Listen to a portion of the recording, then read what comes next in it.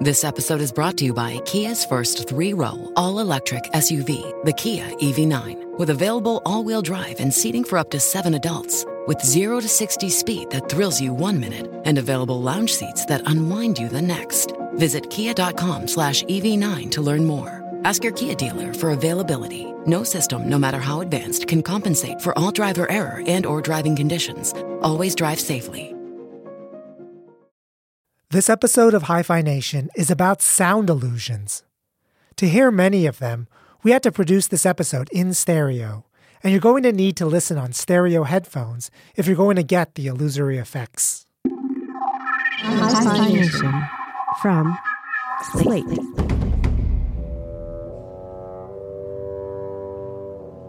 Something happened with the Russian composer Peter Tchaikovsky near the end of his life that remains a mystery. It has to do with his 6th symphony, the Pathétique. It was the last symphony he wrote before he died suddenly of cholera at 53.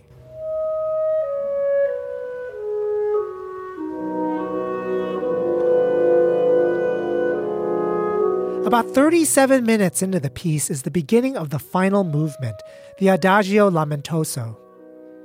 The mystery is this: how is this movement supposed to sound? Because if you look at the sheet music, the way Tchaikovsky scored it, it doesn't look like it sounds at all.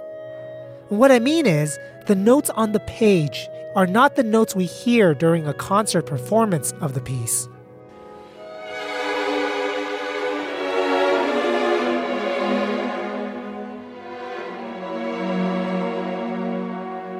That's what it sounds like.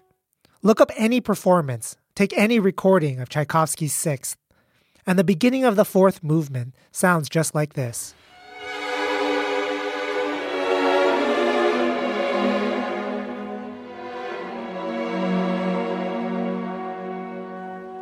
There's a first violin part and a second violin part. But if you look at Tchaikovsky's score, neither part sounds like what you hear during the concert. Instead, what you hear sounds a lot more disjoint.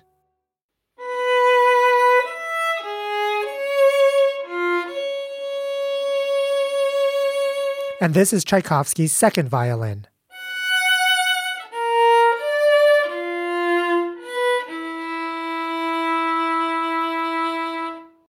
One famous Hungarian conductor, Arthur Nikisch, went to Tchaikovsky in the summer before the premiere to plead with him to change the score.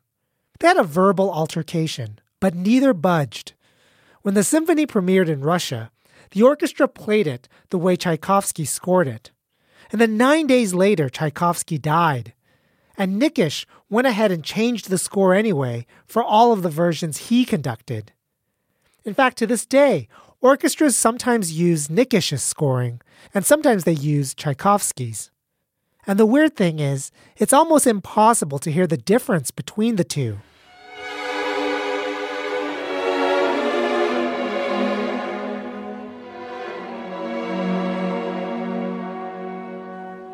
This is how everyone hears it. The first violin is playing the main theme.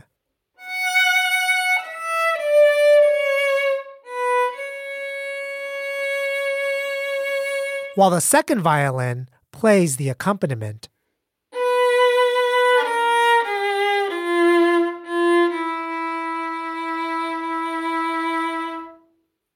Together they make up the first measure of the movement.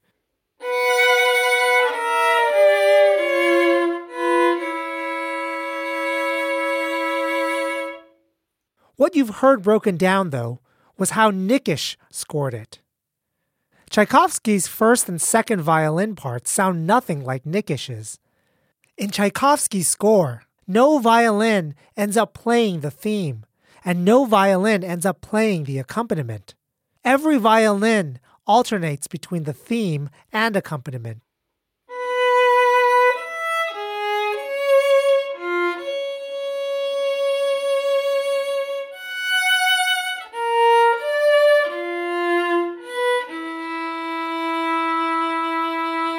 Only together does the theme and the accompaniment emerge.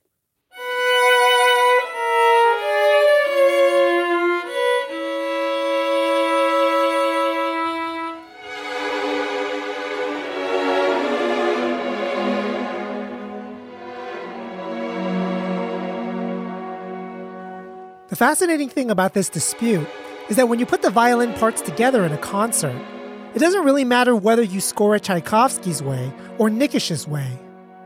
Here are two side-by-side blendings produced in mono. See if you can tell which one is Tchaikovsky and which one is Nikish.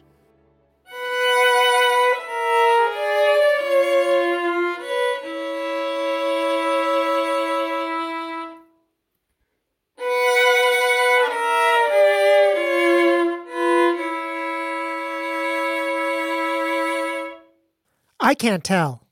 And I guarantee you that in a concert with dozens of violins, you wouldn't be able to tell either.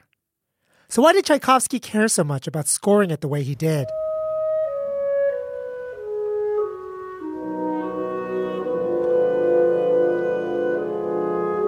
And on the other side of it, why did Nikish care so much? Why would they have an argument over it and neither budge when both agreed it didn't make any difference to how it sounded to an audience? Well, on today's show, we're going to talk about sound illusions. One of these men, Tchaikovsky or Nikish, might have been subject to an illusion, while the other was attuned to reality. And so as a matter of fact, they didn't hear the same sounds when played by the same instruments in the same space.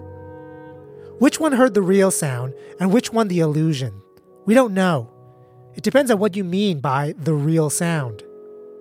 I'm joined today by psychologist of sound and music, Diana Deutsch. Professor of psychology at the University of California at San Diego.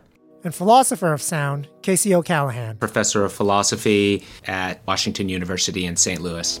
And we're going to take a deep dive into the philosophy of sound and perception by looking at audio illusions. From Slate, this is Hi-Fi Nation. Philosophy in story form. Recording from Vassar College, here's Barry Lamb.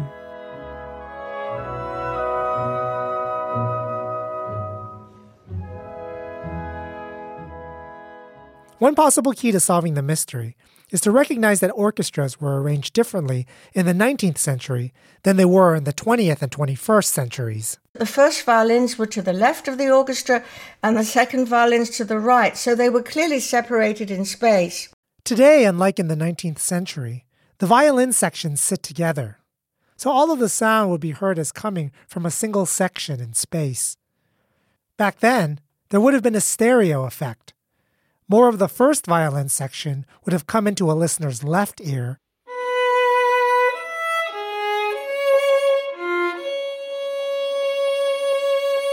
and more of the second violin section would have come into the listener's right ear.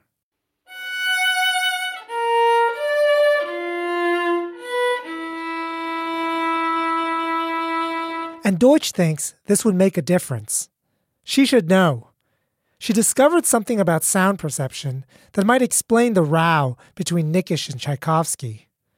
To do this, Deutsch recreated a simple set of tones alternating between low and high and sent it to the left ear. And then she did the same with a different set of tones and sent it to the right ear. And she played them together.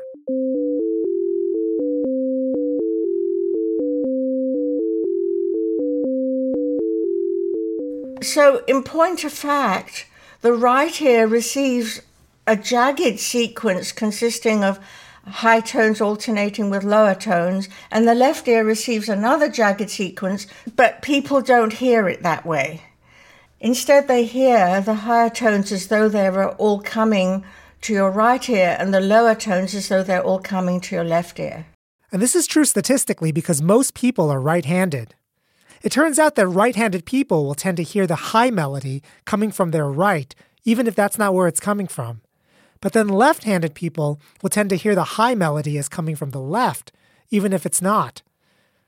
Deutsch knows this because if you switch your headphones around so the notes are now going into opposite ears, you'll still hear the high melody in your dominant ear and the low melody in your non-dominant ear.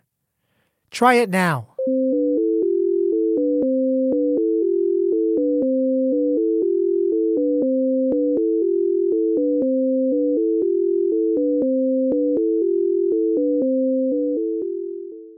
Deutsch calls this the scale illusion.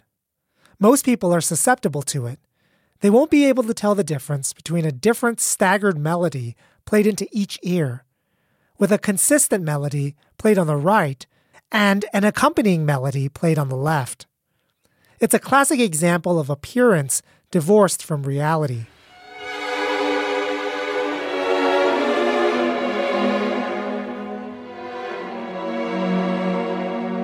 That leads to a conjecture about the argument between Tchaikovsky and Nikisch. One of these men, we don't know which, didn't hear the illusion in the same way, or at least he didn't hear the piece like the other one did.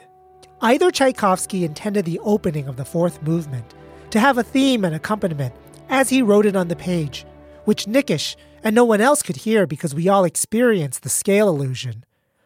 Or Nikisch heard a weird disjoint theme coming into each ear when he conducted Tchaikovsky's version.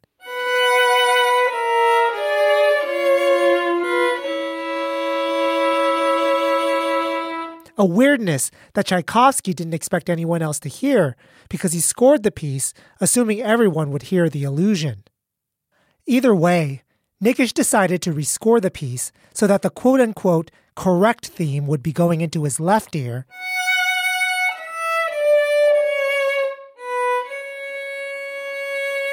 and the correct accompaniment would be going into his right ear.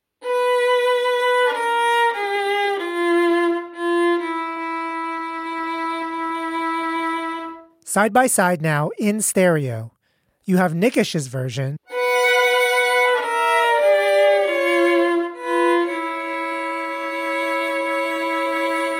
and then Tchaikovsky's version.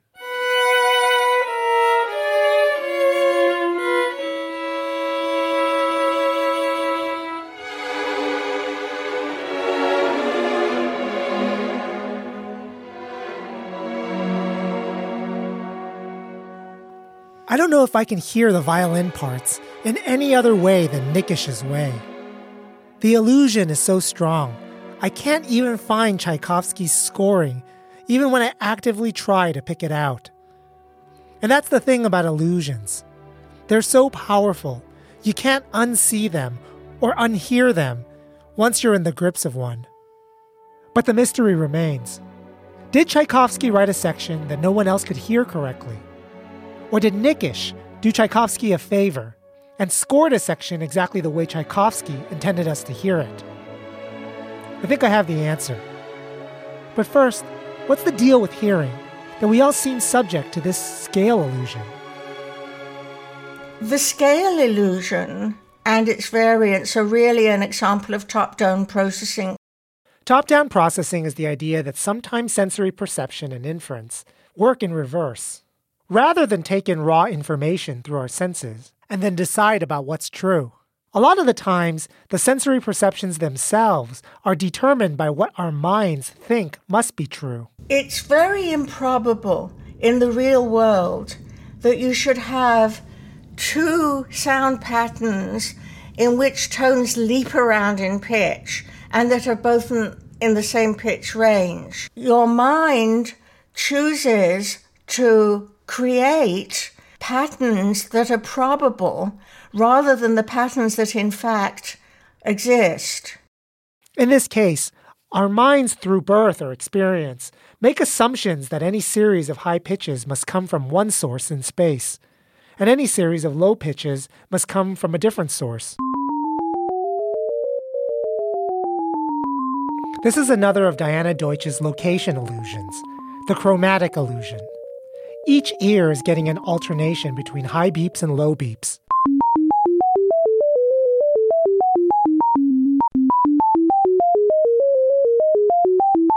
But together you're hearing all of the high beeps as a unit on one side, probably on the right, and all the low beeps on the other side.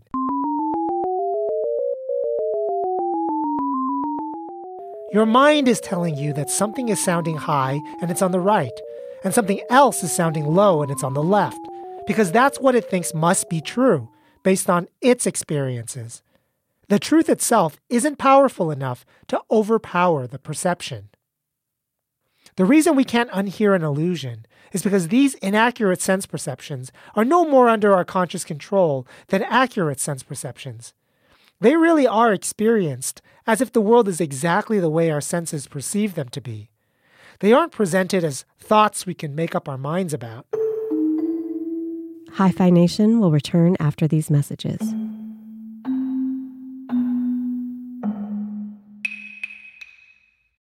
Hey y'all, Darius Rucker here. A lot of people ask me, what inspires your music? And one of the big things is a strong sense of place. That's why I love my home state of South Carolina and want to share the awesome things it has to offer. From the beautiful mountains down to the sunny coast, it's got it all. Not to mention two of my personal favorites, great golf and amazing food. Come see why I love this place. Visit discoversouthcarolina.com.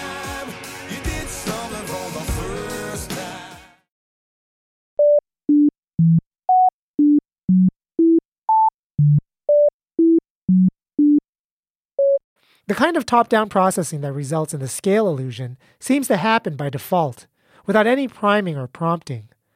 But other examples of top-down processing seem weirdly to happen both on command and also unconsciously. That series of beeps is a very famous, well-known melody. I'll play it again, see if you can make it out.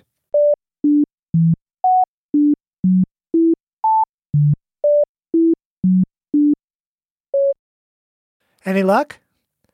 Well, if you don't have any luck, maybe this'll help.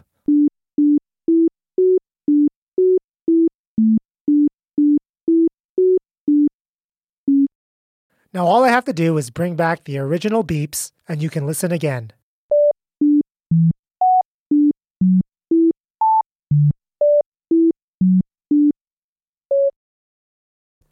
Diana Deutsch calls this the phenomena of the mysterious melody. A series of notes played an octave apart come across as just beeps, completely indiscernible as a melody. But once you're played the melody in a single octave, or even told what the melody is, suddenly you can hear the melody from the same set of beeps an octave apart. And what's more, you can't unhear it. What's the best way to describe what just happened? Did you hear the same thing twice? Or did you hear different things each time? Once a series of beeps, and the second time the theme to Yankee Doodle Dandy. This example illustrates that whether or not you're able to grasp a piece of music may depend heavily on the knowledge and expectations that you bring to your listening experience.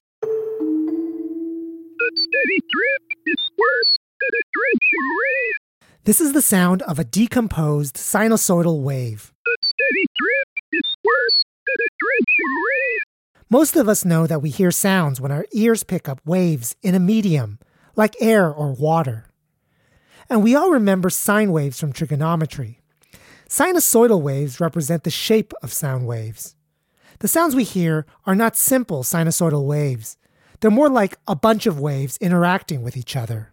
It'll be a really complex waveform that can be modeled as a sum of sinusoids. I'm Casey O'Callaghan. I'm a professor of philosophy at Washington University in St. Louis. So sine wave speech takes a sample of spoken language and decomposes it into sinusoidal constituents. When you first hear this, it doesn't sound like speech at all. It just sounds like a series of whistles and squeaks. When you hear the original signal, the original speech that it's based on, and then listen again to the sinusoid, it's clear that it's speech, and the words that are uttered really just pops out as evident to you. The beauty of the view stunned the young boy. It starts immediately to sound like spoken language, and it's intelligible and following the cue. The steady drip is worse than a drenching rain. So this is really fascinating because it's just the same sound that's presented to you on the two occasions. Perceptually, there's all the difference in the world between the two episodes. In 1953, the philosopher Ludwig Wittgenstein took a picture of the duck rabbit You know that famous drawing where it looks like a duck facing one way and a rabbit facing the other? Well, he made a famous distinction. The distinction between seeing and seeing as. The image in front of you is the same. So in one sense, you see one image. But it's also accurate to say that you see it as a duck sometimes and as a rabbit in another. You can see one thing, but see it as two different things. So when you look at a picture, it might be an image of an apple, and it's this flat, two-dimensional surface. But when you look at it, you're not inclined to take it as that sort of thing. There's a sense in which you see what's before you as an apple. Similar kinds of things, I think, happen in hearing. There's cases where you might hear a recording. You can hear it as the voice of a particular individual. And you can get a little bit more abstract. In a musical piece, you might hear a sound as the sound of thunder. You can get more and more abstract. You might hear a passage in a piece of music as a bumblebee. The case of the mysterious melody and sinusoidal speech are examples of hearing as. We can describe the experience as hearing the same sound twice, but only the second time, with knowledge or priming, do we hear the sounds as melodies or as speech. We might say that melodies or speech are not heard, only heard as, where the mind uses previously acquired knowledge to construct an experience of hearing as from an experience of hearing. If that's the model, though, what isn't hearing as? When is something purely hearing? Lots of philosophers historically have decided that nothing is pure hearing. Everything is hearing as. In fact, there's a long tradition of arguing from the existence of illusions to the conclusion that there really aren't sounds in the world at all. All sounds are constructed by the mind. O'Callaghan, on the other hand, thinks there are basic sounds in the world. I think we have this general inclination to think of sounds as somehow less real because we can't reach out and touch them or confirm their existence with another sense. I'm inclined to think that the sound is just the thing that you hear. It's a particular thing in your environment. It's got a range of characteristics, including relatively simple ones like frequency and timbre and loudness or pitch. Philosophers of perception divide into camps, depending on how many properties of sounds they think are constructed, and how many are perceived by the mind but in fact exist in the external world. Melody and speech go into the mind. Hearing the location of the sound also seems to go there too, because of the scale illusion. But what else? Maybe a lot more than we think.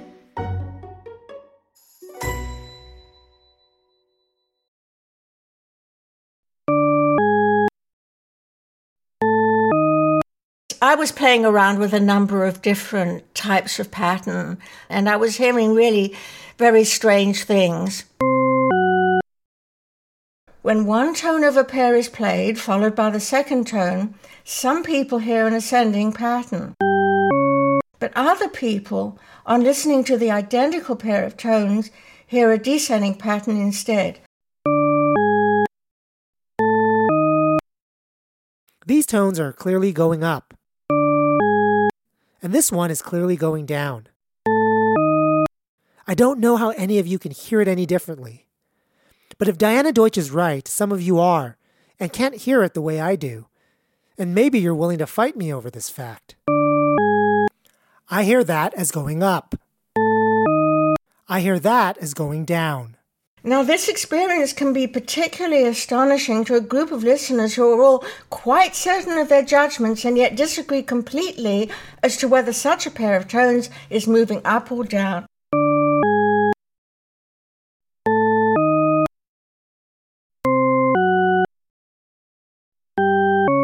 I can pretty much guarantee that your listeners will disagree among themselves as to which tone pairs they hear as ascending and which is descending.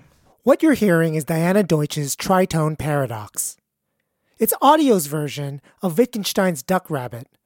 Only half of you only see a duck, and the other half can only see a rabbit. By playing tritone notes going up and going down an octave apart, Deutsch created an ambiguous sound that different minds resolve in different ways. The tritone paradox shows that even relative pitch is something that is heard as rather than heard. But unlike location, melodies, and speech, it's a mystery as to why this is true. Something about our experiences with tones are disposing us to hear things differently. The tritone paradox shows that even something like relative pitch is not necessarily a feature of the sound in the external environment, but rather something the mind is constructing for the ear. So much of our auditory experiences are hearing as, the imposing of the mind on the world of sounds.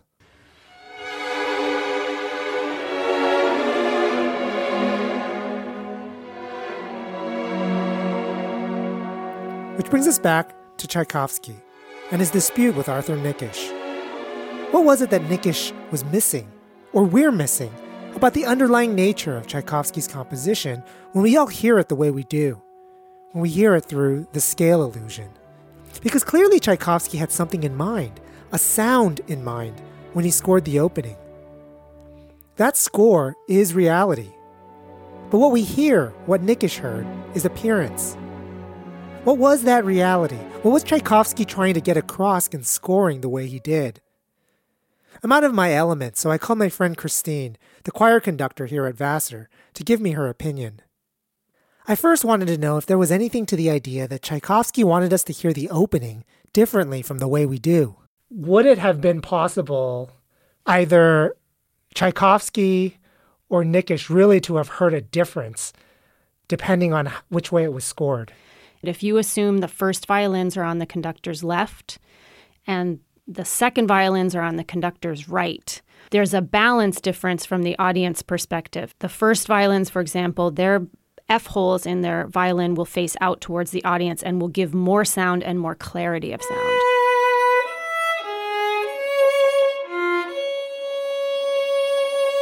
On the second side, the way they are sitting, they're actually facing the back of the hall to a certain degree. So their sound not only is going to the back of the hall and then out, which takes some time, it's going to be slightly muffled a little bit.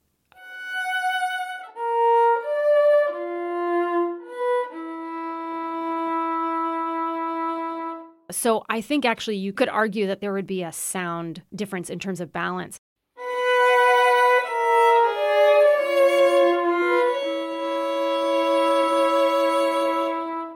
Making all the assumptions. First violin's on the left, second violin's on the right, and Tchaikovsky scored it to that arrangement. Is it possible that he wanted us to hear the first violin part the way that it was scored? I think so. He probably would have heard it that way. It's possible that he wanted you to hear this jumping down. So a different conductor, for example, might say to the first violins, bring out that first violin, that low note, make sure it's loud. Make sure it's louder than the second violins. What, as a conductor, would have bothered Nikisch enough? Because Tchaikovsky was alive when he had a problem with this. Right. And went to Tchaikovsky. I can imagine. So I'm just thinking, like, when you play a line in a scale, meaning, note after note going down the scale, it's easier to keep in tune than when you're jumping strings. So I can imagine it was probably pretty out of tune.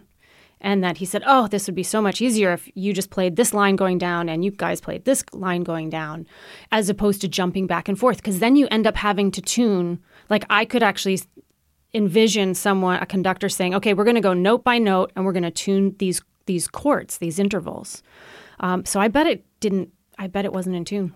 But if a conductor scores it that way, he heard something in his mind that's different from the way Nikisch does. That's clear to you. 100%. 100%.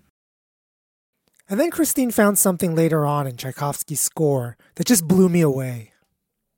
It's in the recapitulation, which is music speak for the part of the movement near the end, when a composer reintroduces all of the themes again from earlier as a kind of climax, maybe in a different key or different tempo. This is how the theme we've been hearing sounds during the recapitulation.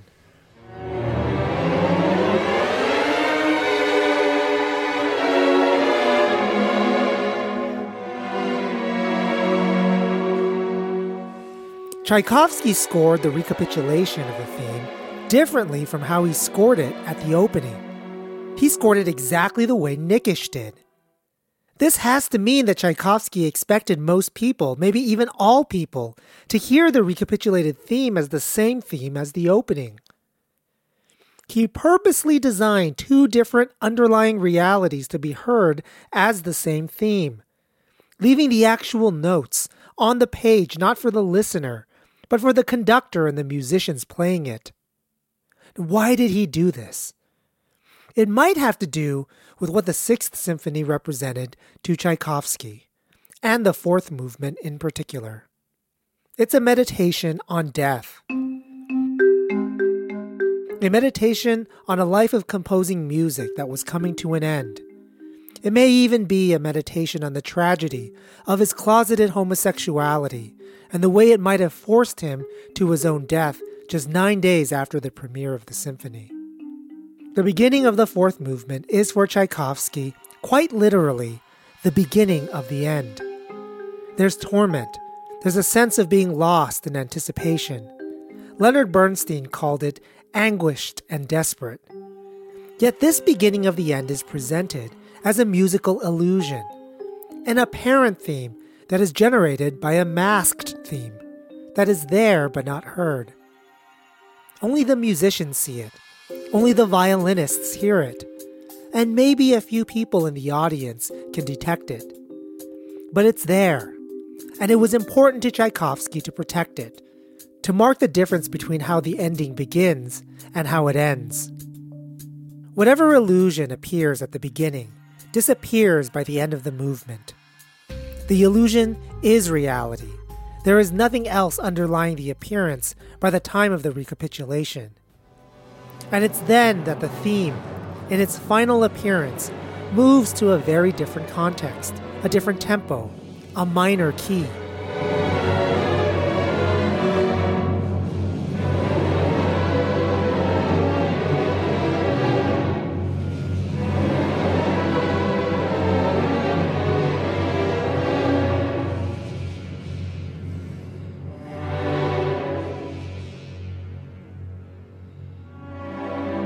It sets up the ending to the fourth movement, an ending so bleak and so contrary to the norms of symphonies that even at its premiere, with Tchaikovsky holding the baton, it was hard for the audience to hear it as anything other than Tchaikovsky himself signaling his own end.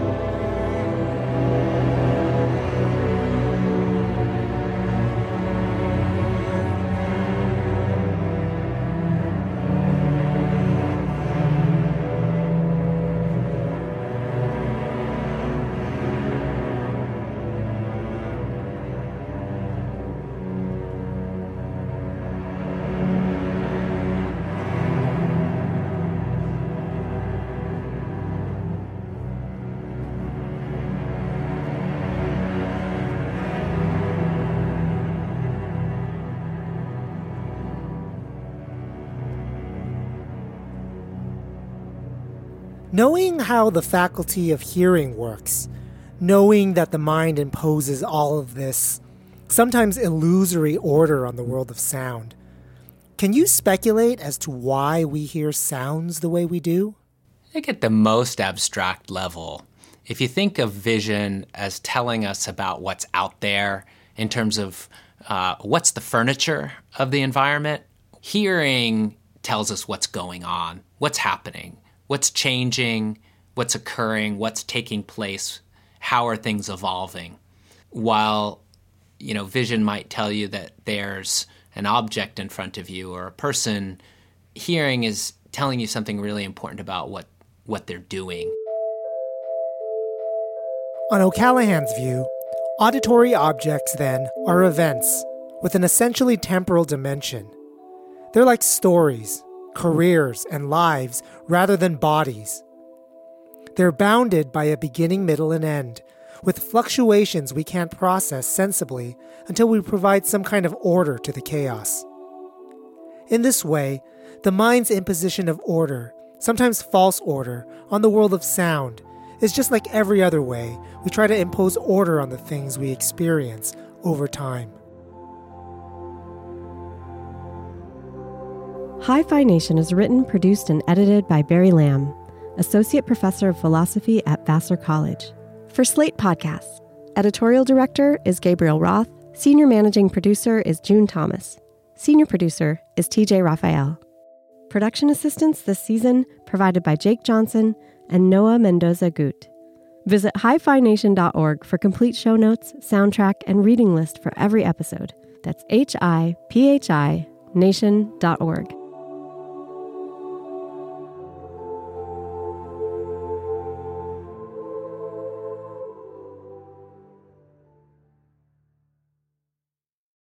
As humans, we're naturally driven by the search for better. But when it comes to hiring, the best way to search for a candidate isn't to search at all. Don't search, match with Indeed. When I was looking to hire someone, it was so slow and overwhelming. I wish I had used Indeed. If you need to hire, you need Indeed. Indeed is your matching and hiring platform with over 350 million global monthly visitors, according to Indeed data, and a matching engine that helps you find quality candidates fast. Ditch the busy work. Use Indeed for scheduling, screening, and messaging so you can connect with candidates faster. And Indeed doesn't just help you hire faster. 93% of employers agree Indeed delivers the highest quality matches compared to other job sites, according to a recent Indeed survey. And listeners of this show will get a $75 sponsored job credit to get your jobs more visibility at Indeed.com/podcast. That's Indeed.com/podcast. Terms and conditions apply.